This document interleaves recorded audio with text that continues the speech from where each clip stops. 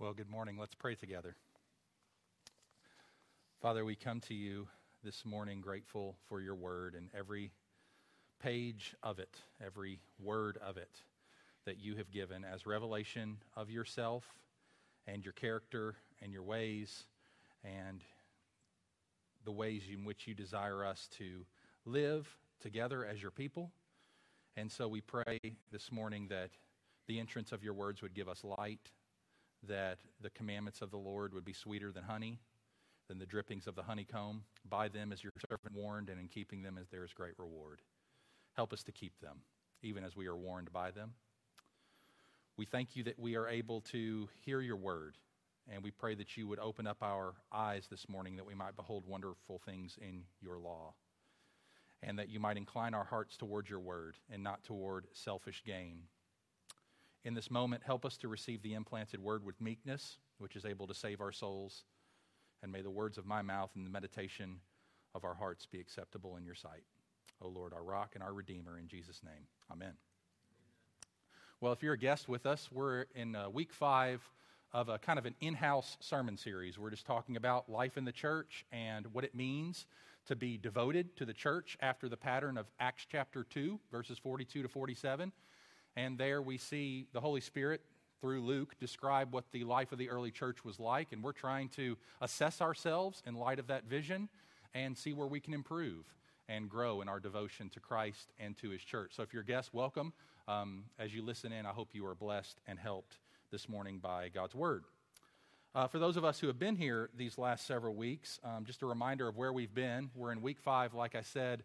We started 5 weeks ago just looking at the general outline of Acts chapter 2, what the Holy Spirit did in converting these new people through the preaching of the gospel, and then bringing them to repentance and faith, and baptizing them and joining them to the church. And my big argument in that first sermon was that to be a Christian is to be church-centered. It is to have your life built in and around the people of God. And then several weeks ago, we began looking at those characteristics of a church-centered Christian, those aspects of devotion that those early Christians were devoting themselves to. We began with gathering, because that's essential to everything. Actually, we began with the apostles' teaching. Then we began talking about fellowship a couple of weeks ago. And we're in this kind of mini-series where we're looking at 4 different aspects of fellowship, what it means to be devoted to the fellowship. A few weeks ago, we talked about the importance of gathering with the local church so that we can encourage one another. And then last week, we kind of unpacked what that encouraging each other actually looks like as we seek to do spiritually intentional good, helping each other in the Christian life to grow spiritually. And this week, what I want us to do is look at the second half of what we looked at last week. You remember, to help each other grow, 2 components are necessary. There's a positive and there's a negative. According to Colossians 1:28, Paul described his ministry as proclaiming Christ, admonishing and teaching everyone in all wisdom that we might be brought to maturity in Christ. So there's 2 aspects here. There's teaching, which is the encouragement, the sharing of God's word in a positive, instructive sense. And then there's admonishing or correcting or in my language today, guarding the health of the church. So that's what we're going to look at this morning. We're going to look at the role of discipline in the life of the church as a way in which God guards us as His people and protects us from ourselves and from sin. Now, 3 introductory comments, since church discipline is all the rage in the church today. It's so positive and warmly received and welcomed. I just think we don't even probably need to preach a sermon like that. I'll stop being sarcastic now and give you the 3 introductory comments to kind of set this sermon up and hope to dissuade you from any negative thoughts about such a topic. First of all, discipline, church discipline that is, shouldn't be thought of as some occasional strange or weird thing. Jared Wilson, in a helpful article, wrote the following. He was a pastor in the New England area and now works for Midwestern Seminary over in Kansas City, Missouri. He wrote the following. He said, "In churches with healthy discipleship cultures, church discipline is going on all the time in helpful, informal, everyday ways. When the more formal processes of church discipline become necessary, they are much less likely to be carried out too harshly or received strangely. The church will already have a positive training context for knowing that discipleship requires obedience, correction, perseverance, and mutual submission, end quote. So his point is that as we interact with each other in any sort of spiritually meaningful way, we're always helping and sharpening one another. And that is a form of discipline. It's a form of correction, even if it lacks the more formal, whole church, big picture idea. So that's the first introductory comment.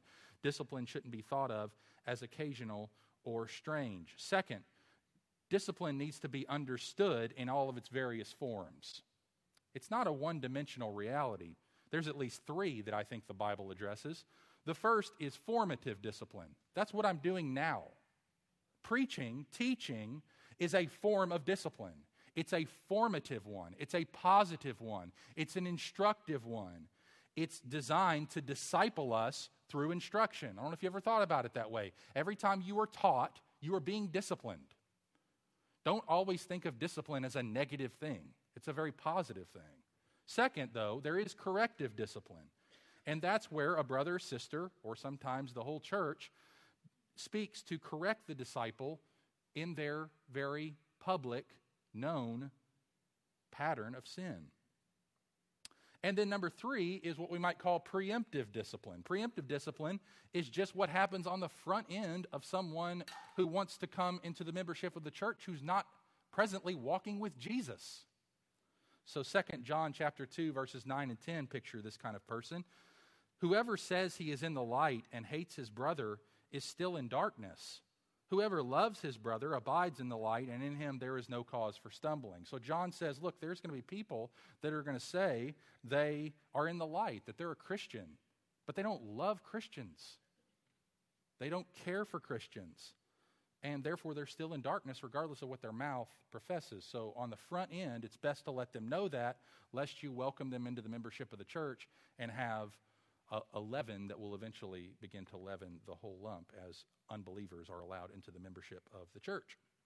So those are just three aspects. I think we need to understand the different forms that discipline can take. Number three is discipline shouldn't be thought of as unloving or harsh. Now, certainly it can be done in unloving and harsh ways. Perhaps, regrettably, some of you may have been on the end of that at certain times. I hope not here, but perhaps in other assemblies you have been a part of. And if that is the case, then you need to feel no guilt over such treatment.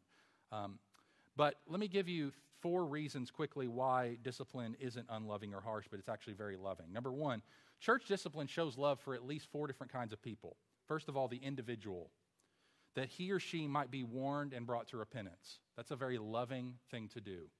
Number 2, church discipline shows love for the church. Because as we do it, the weaker sheep among us are being protected and guarded. Number 3, church discipline shows love for the watching world, that it might see Christ's transforming power in the life of a group of people. And then number 4, church discipline shows love for Christ supremely, because it preserves a church that upholds his holy name and seeks to represent him accurately to the world. So that's number 3. So we've looked at discipline shouldn't be thought of as occasional or strange. It shouldn't be misunderstood with its various forms. Number 3, discipline shouldn't be thought of as unloving or harsh. And fourthly and finally, discipline shouldn't be thought of as punitive or retaliatory. It's not designed to punish or get back at someone. Again, Jared Wilson writes, teaching the process of church discipline is not about filling the church with a sense of dread and covering the floor with eggshells. It's about providing enough visibility about the guardrails and expectations that people can actually breathe more freely, not less. Church discipline, rightly exercised, is motivated by real, sorrowful love and concern. It will, he says, if we follow the biblical process of church discipline, beginning with confidential and humble rebuke of a brother or sister's sin, if unrepentance persists and the circle of visibility widens, expulsion will be seen as a regrettable and sorrowful necessity and as something intended for a person's repentance and restoration, not for their punishment. And that's the idea. So, hope those introductory comments were helpful as we get into the topic today. So, 3 points. We're going to look at 3 aspects of guarding the fellowship as a commitment to being devoted to it. Because to be devoted to the fellowship means we must be devoted to guarding it. Not just gathering and growing, but guarding the health of our church fellowship. Here's number one, guarding our integrity. Guarding our integrity. Now, if you would, turn with me, or open your phones and go with me to Matthew 16. We're going to look at a couple of passages in Matthew's gospel from the lips of our Savior, the Lord Jesus, as he talks about the importance of a church guarding its integrity. These are the only two times that I'm aware of in the Gospels that Jesus speaks and uses the word church. And it's in the context of Matthew 16 and Matthew 18 that we're going to look at. But before we read those passages in Matthew 16 and 18, I want to remind us of something. You, as a baptized and ordinary member of a local church, are responsible for protecting the gospel and the gospel's ministry in our church by affirming and disaffirming gospel citizens. Let me say that again, and I'll explain it.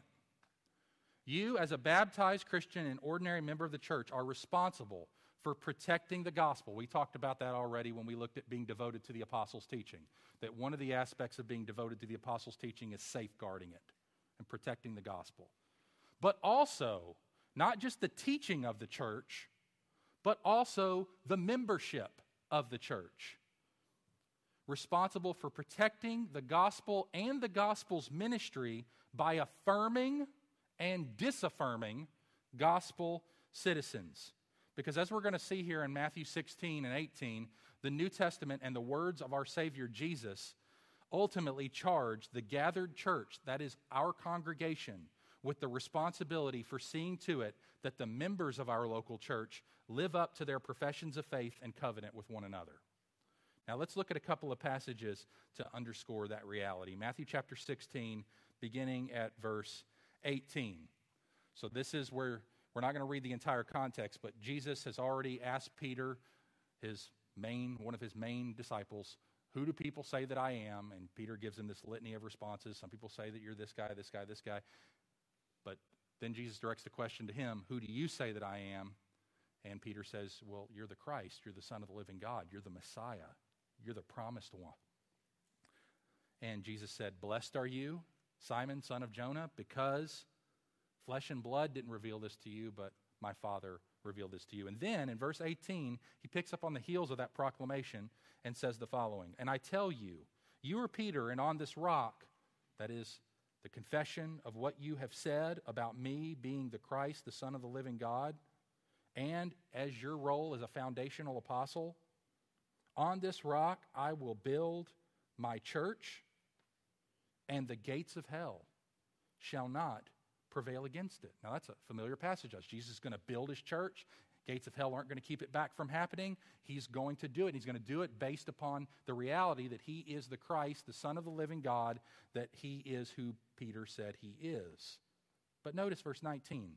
And I will give you the keys of the kingdom of heaven, and whatever you bind on earth shall be bound in heaven, and whatever you loose on earth shall be loosed in heaven. Now, you may wonder, what does that mean? Well, let's look at Matthew 18. That's where he answers it. Matthew chapter 18, verses 15 to 17. So in Matthew 16, we see that Jesus gives the keys of the kingdom to the apostles. Okay, and that is the authority to what I'm going to argue is affirm and disaffirm gospel citizens, to indicate true Christians from Christians who are not walking up to their, at least maybe professing, but not living up to their profession. So, Matthew 18, verses 15 through 17. If your brother sins against you, go and tell him his fault between you and him alone. If he listens to you, you have gained your brother. But if he does not listen, take one or two others along with you, that every charge may be established by the evidence of 2 or 3 witnesses. If you refuse to listen to them, tell it to the church. And if you refuse to listen even to the church, let him be to you as a Gentile and a tax collector. Verse 18, truly I say to you, whatever you bind on earth shall be bound in heaven, and whatever you loose on earth shall be loosed in heaven. You know what it means now, right? It's church discipline is what he means. So what are the keys that Jesus gives to the apostles, who then give them to the church, which is built on the foundation of the apostles and the prophets? Well, the keys mean the authority to determine what a true gospel profession is and who a true gospel professor is. In other words, what the true gospel is and who really believes it. Now, to whom is Jesus speaking in this passage in Matthew 18? To the pastors? No, to the church, which includes the pastors. But it's a whole assembly calling. So this means that discipline, that is affirming and disaffirming gospel citizens, is the job of every church member. It's not just the job of leadership, but the role of every member of the church. So what does this mean? We've talked about verse 19, and we've seen, maybe you've heard that language of binding on earth and loosing. What does that mean? Well, when something is bound, it is revealed, and according to Jesus, when something is bound on earth, it's verified as true.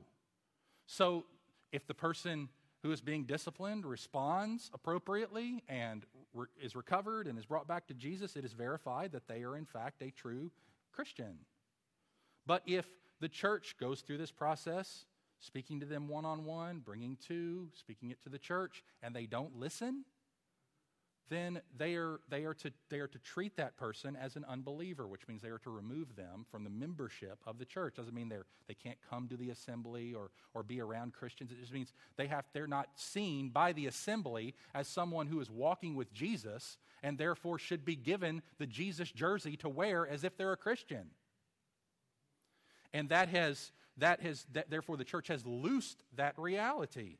And that's a scary thing to be on the receiving end of. Because according to Jesus, what the church says, if it's basing its assessment exclusively on the gospel and the word of God and not on any sort of random thing that just some person thinks, then what is bound on earth is bound in heaven. And that Jesus is actually speaking through the church as the church goes about this process. Now, why is this so important to guard our integrity like this? Why does Jesus call upon us to do this? Well, this has been the job of the people of God from the very beginning, brothers and sisters. What was Adam's job?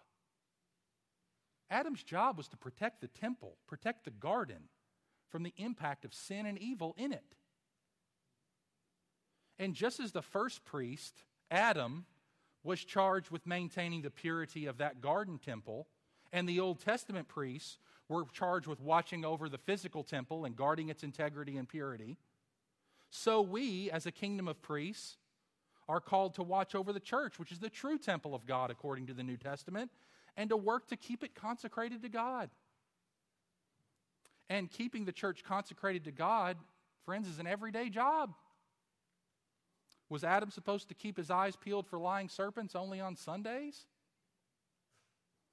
Now, of course here, the job is bigger than just showing up at members' meetings and voting on new members. But it's not less than that. Brothers and sisters, when you are called upon to affirm the testimony of someone that your elders are recommending for membership, you are doing eternal kingdom business. It is serious that you get to know that person, that you read that testimony, that you know who you are receiving in your midst. It's imperative that when the church is doing that, when it's inviting members that into membership, that you let your yes be truly yes, and that you let your no be truly no. So it involves working to know and be known by your fellow church members. You cannot affirm and give oversight to people you don't know, not with integrity anyhow. That doesn't mean that you're responsible to personally know every member of this church in a deep and meaningful way. That's not possible. However, we do this work collectively. And if everyone is seeking to know and be known by other Christians, this will happen, and the Holy Spirit will work, and this will take care of itself. But we have to take personal responsibility ourselves to widen our circles and get to know the people in our church, especially those that on the front end we're receiving into our membership. So I want to just underscore that's your responsibility. It's not just, yeah, okay, I don't see any problems and the pastors are good guys, so we recommend them. You know? We want you to conscientiously be able to say, yes, and that's why we try to give you time to get to know people we're receiving into membership, have time to read their testimonies, have time to speak to them personally, not in any sort of questioning, condemning way with a view to kind of, I just want to search out and see if this is really true.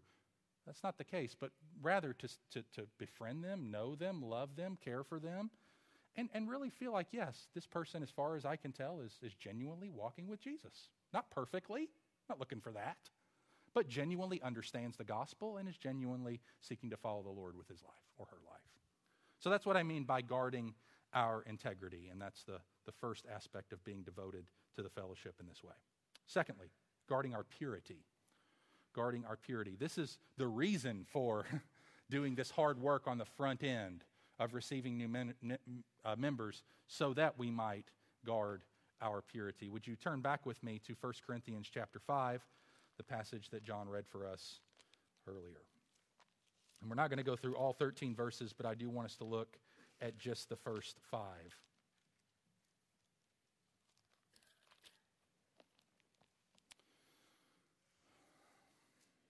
Now notice a few things. First of all, in verse 1, Paul is writing to the church at Corinth, and he's received a report from members in the church that actually there is sin in their midst, and it's grievous sin. It's big sin. The sin that they're tolerating is a sin of immorality that's not even found, what he says, among the pagans. It's like you don't even hear about this kind of stuff among unbelievers where you would expect to find it. But you guys have it in the church and you're not even dealing with it. This is awful. This is a failure of integrity and purity. And it's a sexual immorality that he describes as a man having his father's wife, assuming his stepmother. And their response is, well, we'll get to their response in just a second. So here's what we're talking about. This is big sin. Okay, this is big sin, this is known sin, this is public sin. So most sin that we deal with in the life of the church does not get handled on the 1 Corinthians 5 level. Okay? It gets handled between us and God or between us and another brother and sister, and that's where it stops. And praise God for that. However, when there is outward, significant, and unrepentant sin, that requires more public work. And this is very outward, this is very public, and this is very unrepentant. It's deliberate, and it's done in the midst of the assembly with no regard for repentance whatsoever. And that's why Paul speaks so strongly of it. He doesn't speak this way always, as we'll see. He usually speaks very gently in how we restore each other. But this is very public, and it requires a more public call for repentance. So look at verse 2. It's also reflected in the Corinthians' attitude. He says, and you are arrogant. That's unbelievable to think about, that a church is arrogant, proud of such a thing. Maybe they're just, look, we're so gracious. Look who's coming among us, the lost of the law. I mean, look at this. They're just coming among, and they're using it as a sign of like spiritual pride. Like we must be some important church if really, really sinful people live among us. And of course he says, absolutely, we should have sinners in our midst, but not a person who's committed in the membership of the church to living in sin. He says, ought you rather to mourn? That should be your posture. You should be sad about this. Let him who has done this be removed from among you. He goes right to the end of the church discipline process. He skips the first 2 steps because it's very known, it's very public, and obviously Paul has quite a bit of knowledge about this situation that informs that judgment. Then verse 3, you notice, who does Paul finally hold accountable for tolerating this person's sin? Notice verse 3, for though absent in body, I am present in spirit, and if present, I have already pronounced judgment on the one who did such a thing. When you are assembled, who's the you? The church. It says, when you, church, are assembled in the name of the Lord Jesus, and my spirit is present with the power of the Lord Jesus, you are to deliver this man. You, the church. You plural. So in the matter of discipline, Paul doesn't first address the Corinthian elders, but the Corinthian church itself. Notice also 2 Corinthians, hold your finger there before we come back. 2 Corinthians chapter 2 and verses 6 through 8, where again, he calls upon the church to act. Beginning at verse 5, 2 Corinthians 2, verse 5. Now, if anyone has caused pain, he has caused it not to me, but in some measure, not to put it too severely, to all of you. For such a one, this punishment by the majority is enough. So you would rather turn to forgive and comfort him, and he may be overwhelmed by excessive sorrow. So I beg you to reaffirm your love for him, for this is why I wrote, that I might test you and know that whether you are obedient in everything. So we don't know exactly who this person is, but perhaps it was the person in 1 Corinthians 5. Okay, that this person was addressed, they were brought to repentance, and now the Corinthians are responding in a wrong way. They're not restoring him. They're not forgiving him. They're not welcoming him back. But my point is at verse 6, he says the punishment by the majority is enough. The majority there is the majority of the church that agreed that this man should be disciplined. So, my point is that the you who Paul is talking about for tolerating the sin in the midst is the church. Now, how does Paul tell them to specifically address this sin? Now, we saw in verse 5, it's rather sharp. He says, you are to deliver this man to Satan for the destruction of the flesh. That is, you are put him out of the membership of the church. And he says in verse 10 or verse 9 or verse 11, you are not to associate with him. Not to associate with anyone who bears the name of brother. Not talking about unbelievers. We should associate with them regardless of their lifestyles and love them and befriend them and care for them as our neighbors and friends. But when a church member is claiming to be a Christian and willfully and publicly and unrepentantly living in a way that's contrary to the gospel, then that person must be confronted and disassociated.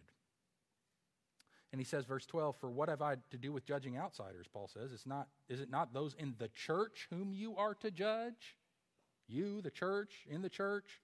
God judges those outside, so purge the evil person from among you. So this is rather sharp. Again, it's hard. This is a very strong word from the apostle because of the nature of the sin and the way the church was handling it.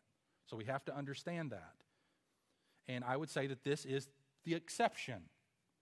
In the vast majority of circumstances, the manner of our confrontation should be discreet, gentle, and watchful.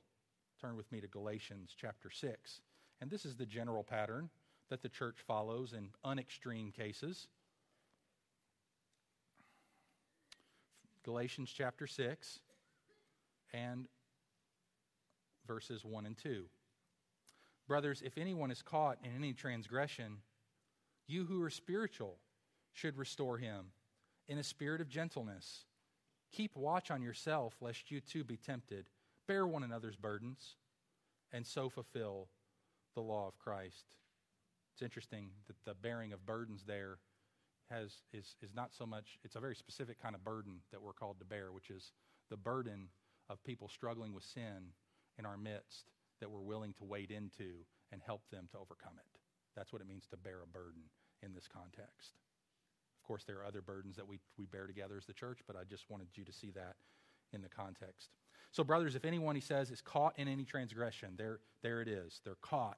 They're snagged. You who are spiritual should restore him. How do you do it? In a spirit of gentleness. Spirit of gentleness. Keeping watch on yourself, lest you be tempted. So it's not a harsh thing. It's a gentle thing. It's a loving thing. Now, who does Paul call upon to rescue the fellow church member who's caught in sin? You who are spiritual. Now who is that? Who are spiritual people in Galatians? All right, what precedes Galatians chapter 6, verses 1 and 2? The fruit of the Spirit. Who possesses the fruit of the Spirit? Christians. Okay, so you look here back in Galatians chapter 5, verse 22, but the fruit of the Spirit is love, joy, peace, patience, kindness, goodness, gentleness, faithfulness, self-control. Those, verse 24, those who belong to Christ have crucified the flesh with its spiritual desires. chapter 6, verse 1, you who are spiritual. Okay, so the idea is you're an obedient, fruit-bearing Christian, and you're going after someone who is caught in sin. So every fruitful church member is responsible for this. So let me just kind of round this off a little bit with this final application regarding purity and pursuing purity in the church. The church is ultimately responsible for ensuring that its members remain faithful to the gospel. Listen, brothers and sisters, all of us will give an account to God for how we have handled this responsibility. If we all are accountable in some sense for the godly testimony of members in our church, how ought we to respond when someone sins against us? Or you come to learn about serious sin in someone else's life. Every member must know other members well enough to help them remain faithful to the gospel. Now listen, and I'm going to say more about this in just a moment, but lest we think, because this thing can so get twisted and misunderstood. When we come into membership of the church, we come in as sinners. Those are the only people that are welcome in the membership of the church. It's people who acknowledge that they're a mess, that they need Jesus, that they have no hope apart from Him, and that He's in the process of recovering, renewing, and redeeming them. Those are the only people. That's who came into the early church in Acts 2. Brand new believers out of a life of paganism, baptized and brought into the members of the church. You have to pass some sort of spiritual character test. You don't have to spend 10 years growing in godliness to prove that you're a Christian before you're received in the membership of the church. That's not what this is about. The church is a hospital for sinners. It's not a museum for saints. But here's the point. Hospitals get people well. They don't ignore them in their sickness. I mean, Dr. Mark, I'm looking at him right here. He did my surgery on my hip and my femur when I had my car accident. I mean, that'd be awful. He probably wanted to do this. He should have. Walk in the room, he's like, oh, it's Mark. No way, I'm not going to do that. Let the guy suffer. No, he came in with his skill and his expertise, and he fixed me. Because that's what a good doctor does. And if we're a true hospital and we truly care for each other, we're going to nurse each other back to health and get each other where we need to be. That's all it is. So the only sin that's not welcome in the church is unrepentant sin. That's the only sin that's not welcome. You can bring your sin in, but you can't keep it. You can't keep it. You got to walk away from it because Jesus calls you to walk away from it. It's part of taking up the cross and following Him. And we help each other to do that. So I just wanted to underscore that we're a loving community that's a hospital. We care for one another. We watch over one another. We nurse each other back to health when sin has caught us or led us away from following Jesus. And it takes the church to do that, the whole community to do that. So that's the first 2 points, guarding our integrity and guarding our purity. Now let's talk about number 3, guarding our unity. Guarding our unity. Because this is another aspect of guarding the fellowship, protecting the unity of the fellowship. Not just protecting its integrity and not just protecting its purity, but protecting its unity as well. Would you go with me to 1 Corinthians chapter 10? We'll go back to 1 Corinthians chapter 1, verse 10. So we'll go back to 1 Corinthians now and look at chapter 1.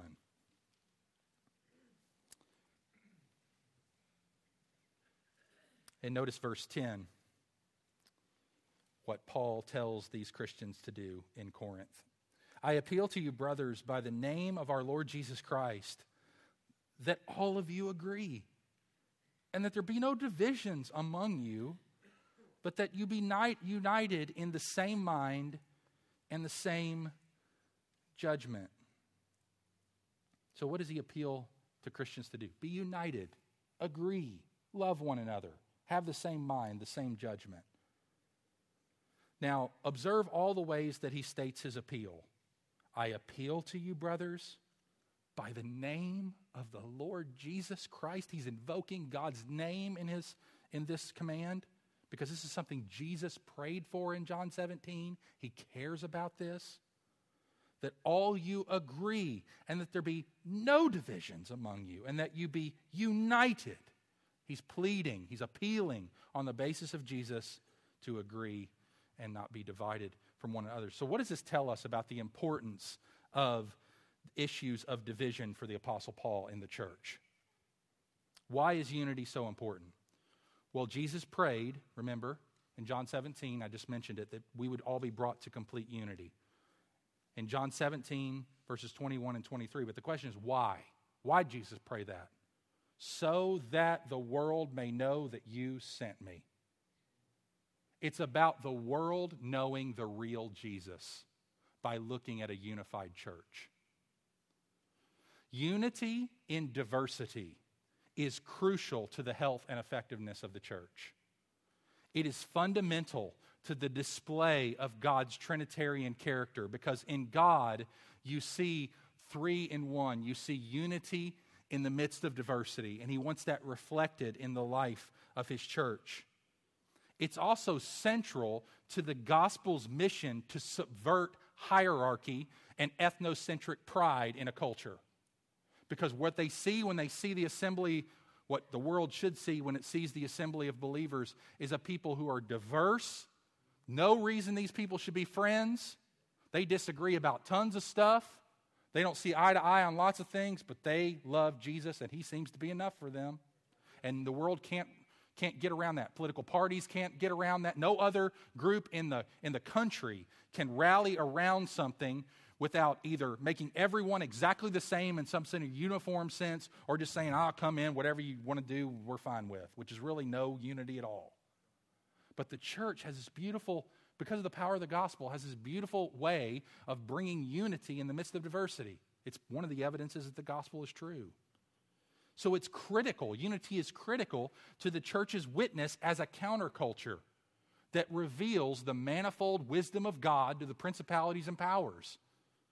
A church community that's comprised of natural-born enemies who love one another for Jesus' sake and who worship and serve the same God stops onlookers in their tracks. A community of people from every background, personality, side of the tracks, cultural background, family history, ethnicity, gender, age, class, education, political affiliation, all united under the banner of Jesus' blood and righteousness is the most powerful argument we have for the truthfulness of the gospel. So if you care about the gospel and you care about Jesus' name, you must care about the unity of the church. Period. Period. And there will be people who come to try to divide the church in the name of Jesus. They'll claim they love Jesus more, and they see Jesus more rightly, and they follow Jesus more faithfully. This is not true. If they were following Jesus, they would care about the unity of His people, and they would strive not to be divisive. And this is never more needed than now, where our culture is literally fragmenting daily, becoming more and increasingly, and I almost believe impenetrably divided. When the rest of our world can't seem to agree on anything or bear to be around people who are different, let it not be so among the church.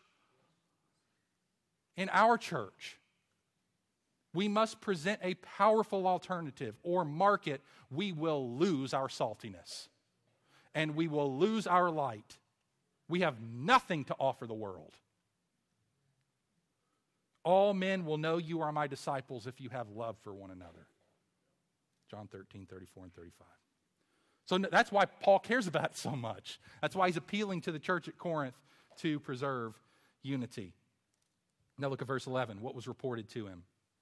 For it has been reported to me by Chloe's people that there is quarreling, fighting, arguing, disputing, disagreements among you, my brothers. What I mean, and then he begins to describe what the nature of that quarrel is all about. What I mean is that each of you says, I follow Paul, or I follow Apollos, or I follow Cephas, or I follow Christ. So what's the nature of this? Why do people do this? It's because we like people who are like us. That's what this church is doing.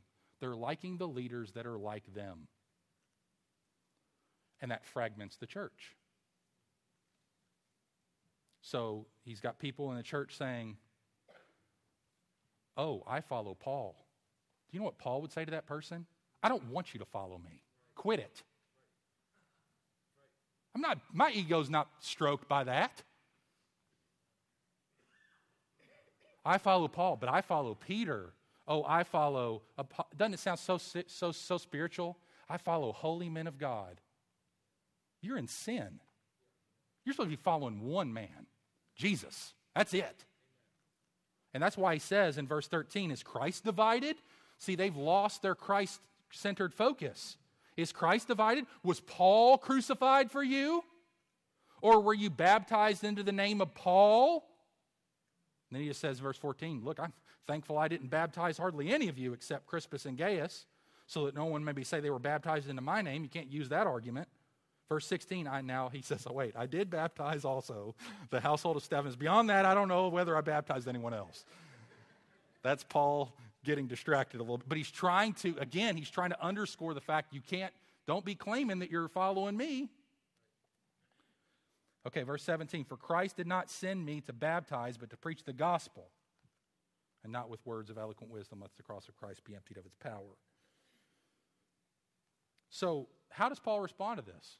Does he respond by saying, oh, great, well, you guys who follow me, you come follow me, and we'll split the church, and we'll form the first church of Paul, and then you guys go with Cephas, and you'll be the Cephas church, and then we'll get Apollos, and he'll be the Apollos assembly, keep the double A's, and then we'll get I follow Christ, and then we'll have the Christian church over here. So no, we're not splitting this Corinthian church into 4 churches. We're having one church. And so he says to them, how do you do that? How does Paul respond? He responds by reinstating Christ as their focus. He says, who are you supposed to be? Who died for you? In whose name were you baptized into? Christ. So we are a Christian church. We're not First Church of Paul or First Church of Apollos or First Church of Cephas. Bobby Jamieson says, church unity is usually fragile because it's built from the wrong stuff. Unity around cultural customs and personal preferences is brittle. Put a little pressure on it and it will shatter. But unity around the gospel is strong and flexible, like a sturdy wood frame house built on a good foundation. When storms blow against it, it may sway and groan a little in the wind, but it will hold together. So how can we tell if our unity is really founded on the gospel or not? Right? Well, Bobby Jamieson says again, the test of this is whether we can love fellow members who confess the same faith, yet differ from us over politics, schooling options, the foods we eat, or music preferences. Can we put their interests before our own? Can we embrace our brothers and sisters who are united with us in the gospel, but who differ from us about any number of issues? If not, then our unity is not founded on the gospel, but on human preferences and traditions. End quote. And that's exactly what the Corinthians are dealing with. They're uniting around the wrong person. See, when division in the church happens, it always happens around a person. Somebody's trying to get a person on their side and claiming authority from that person. But what Paul says is, you must have the same mind and the same judgment about what you're fundamentally gearing toward as a church. Who are you fundamentally in allegiance to? We're fundamentally in allegiance to one person, and that is Christ, who was crucified and in whose name we were baptized. So let me conclude with this helpful diagram. This is a diagram about, what issues are worth dividing over and what should really split a church. If you look on the left-hand axis vertically, there's the importance of the issue, high or low. And then on the bottom axis, going horizontally, you have the clarity of the issue in Scripture, low or high.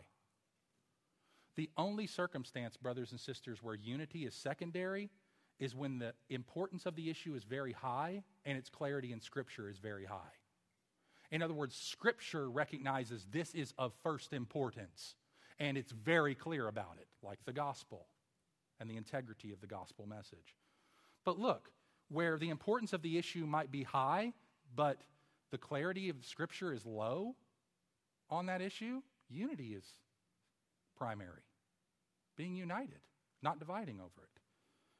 Where the importance of the issue is low and the clarity of Scripture is low, unity is primary.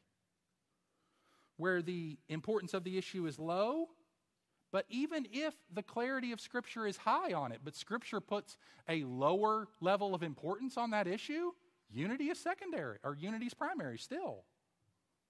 So unity has only become secondary in the church when the importance of the issue is high and the clarity of Scripture on the issue is high. In that sense, unity is secondary. But in every other sense, unity is always primary in the church. So how can we pursue this? I want to give you a couple of texts before I close. I won't have time to turn you to them, but I encourage you to write them down in your notes and meditate on them because they're really, really important. Ephesians chapter 4, verses 1 through 3 calls us to be eager to maintain the unity of the Spirit and the bond of peace, and then the verses surround that tell us how. And then Philippians chapter 2, verses 1 through 5 is another passage that tells us how we can pursue this unity. But we ultimately, brothers and sisters, guard this unity by the one another's of the New Testament. Did you know that at least, according to my calculations, 33% of the one another's in the New Testament are devoted to unity? 1 in every 3 of them. Another 1 in every 3 is devoted to love and deference. So we could say 68% of the one another's in the New Testament, or 66% of the one another's are devoted to unity. How about 100%? You know what the other 33 are? Humility. 100% of the one another's. If the church practices the one another's, let me give you some of them in closing. Be at peace with one another. Don't grumble against one another. Be of the same mind. Accept one another. Wait for one another. Don't bite and devour one another. Don't provoke or envy one another. Gently bear with one another. Be kind and compassionate, forgiving to one another. Bear with one another. Strive to do good to one another. Don't repay evil to one another. Don't slander one another. Don't confess sins to one another. Love one another. Humbly serve one another. Bear with one another. Greet one another. Be devoted to one another. Honor one another. Value one another. Serve one another. Wash one another's feet. Don't be proud. Associate with one another regardless of a social position. Submit to one another. Clothe yourselves with humility toward one another. Don't judge one another, and don't put a stumbling block in the way of a brother or sister. Carry one another's burdens. Speak truthfully to one another. Don't lie to one another. Encourage one another. Build one another up. Spur one another on. Pray for one another, and offer hospitality to one another. I think those are all things that we're commanded to do as a church. All of them. And if we all did them faithfully, empowered by the Holy Spirit, motivated by the gospel, then we would guard our integrity, our purity, and our unity, wouldn't we? And so may we, with fresh resolve and fresh pleading, which I'm going to ask the Holy Spirit to give us now, resolve to do that for the glory of His name. Let's pray together. Worship team, you can come.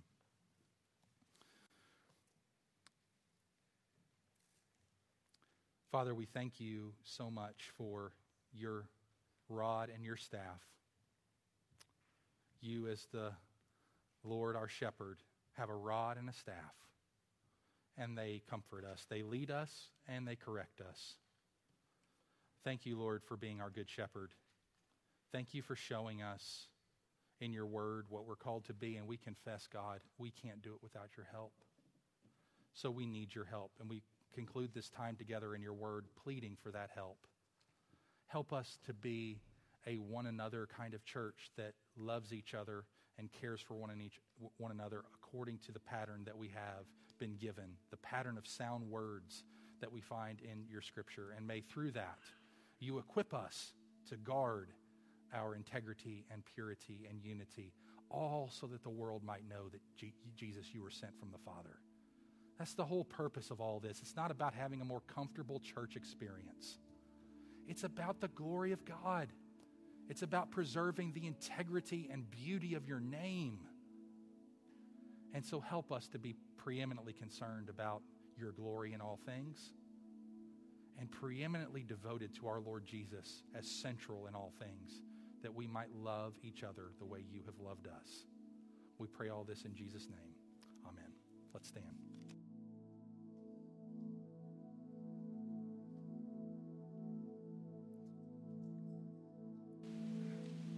Almighty God, our hearts are open, our secret thoughts are bare before your eyes. Your presence is the all-consuming fire. Purify our hearts as we cry, Lord, have mercy.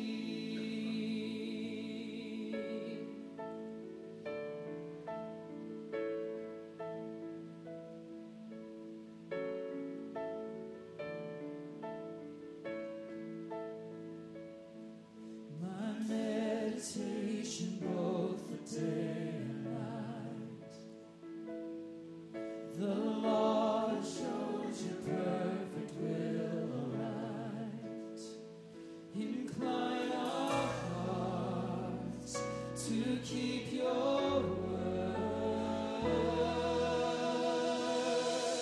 Almighty God, our hearts are open, our secret thoughts are there before your eyes. Your presence is the all-consuming fire. Purify our hearts as we cry, Lord, have mercy.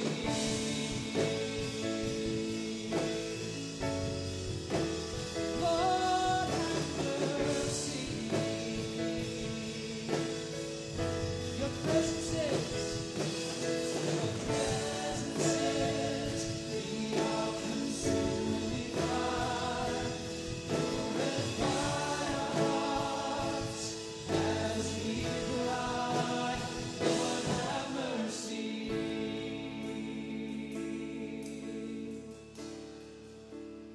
Lord, have mercy.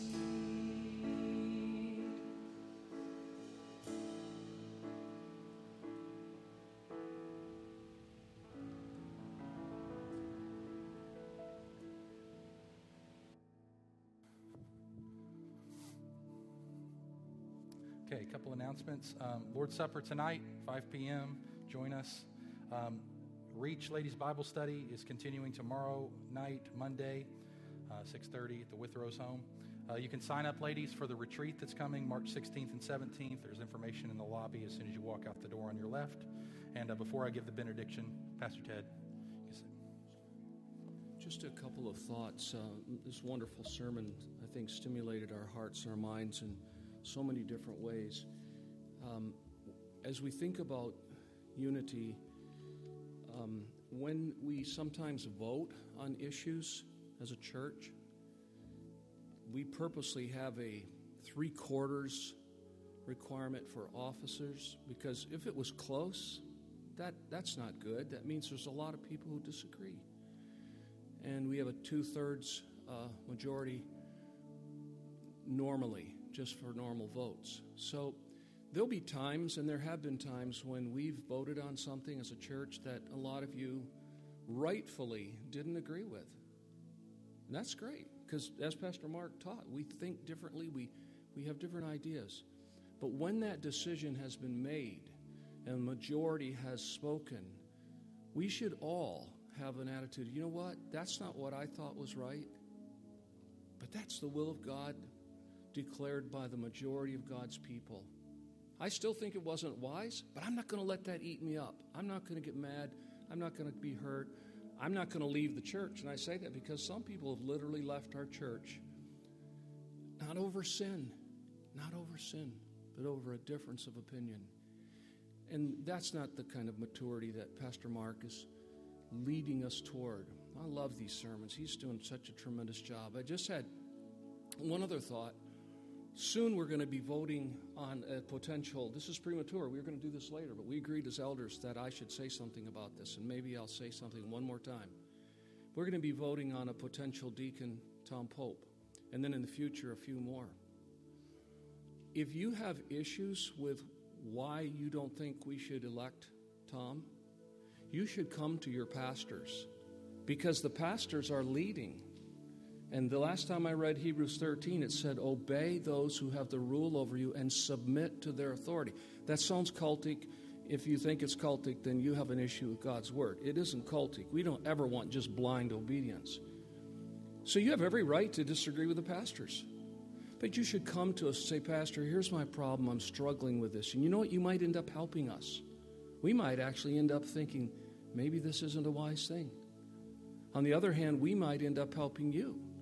But it's not good to disagree with your pastor's leadership and never speak a word to them. That happened when we chose our last two elders. It shocked us that there were 9 people who voted against one of them and 7 against another, and no one, not a single person, came to any of the elders to say, here's what I'm struggling with. So you don't have to agree with us. We can be wrong. Please understand, we do not want blind obedience ever. But we do want communication. We want you to be united with one another. We want you to be united with our leadership. And we will humbly listen to you anytime you think our course of action is foolish. And we'll totally affirm your right to vote no. But never, ever, ever vote no on an issue like that without sharing your convictions with your pastors. That's part of unity. That's all I wanted to say. Hope I haven't, taken too much of your time, but it's an application of the principles that Pastor Mark has been preaching about church unity. So you come, Mark, and give us our benediction.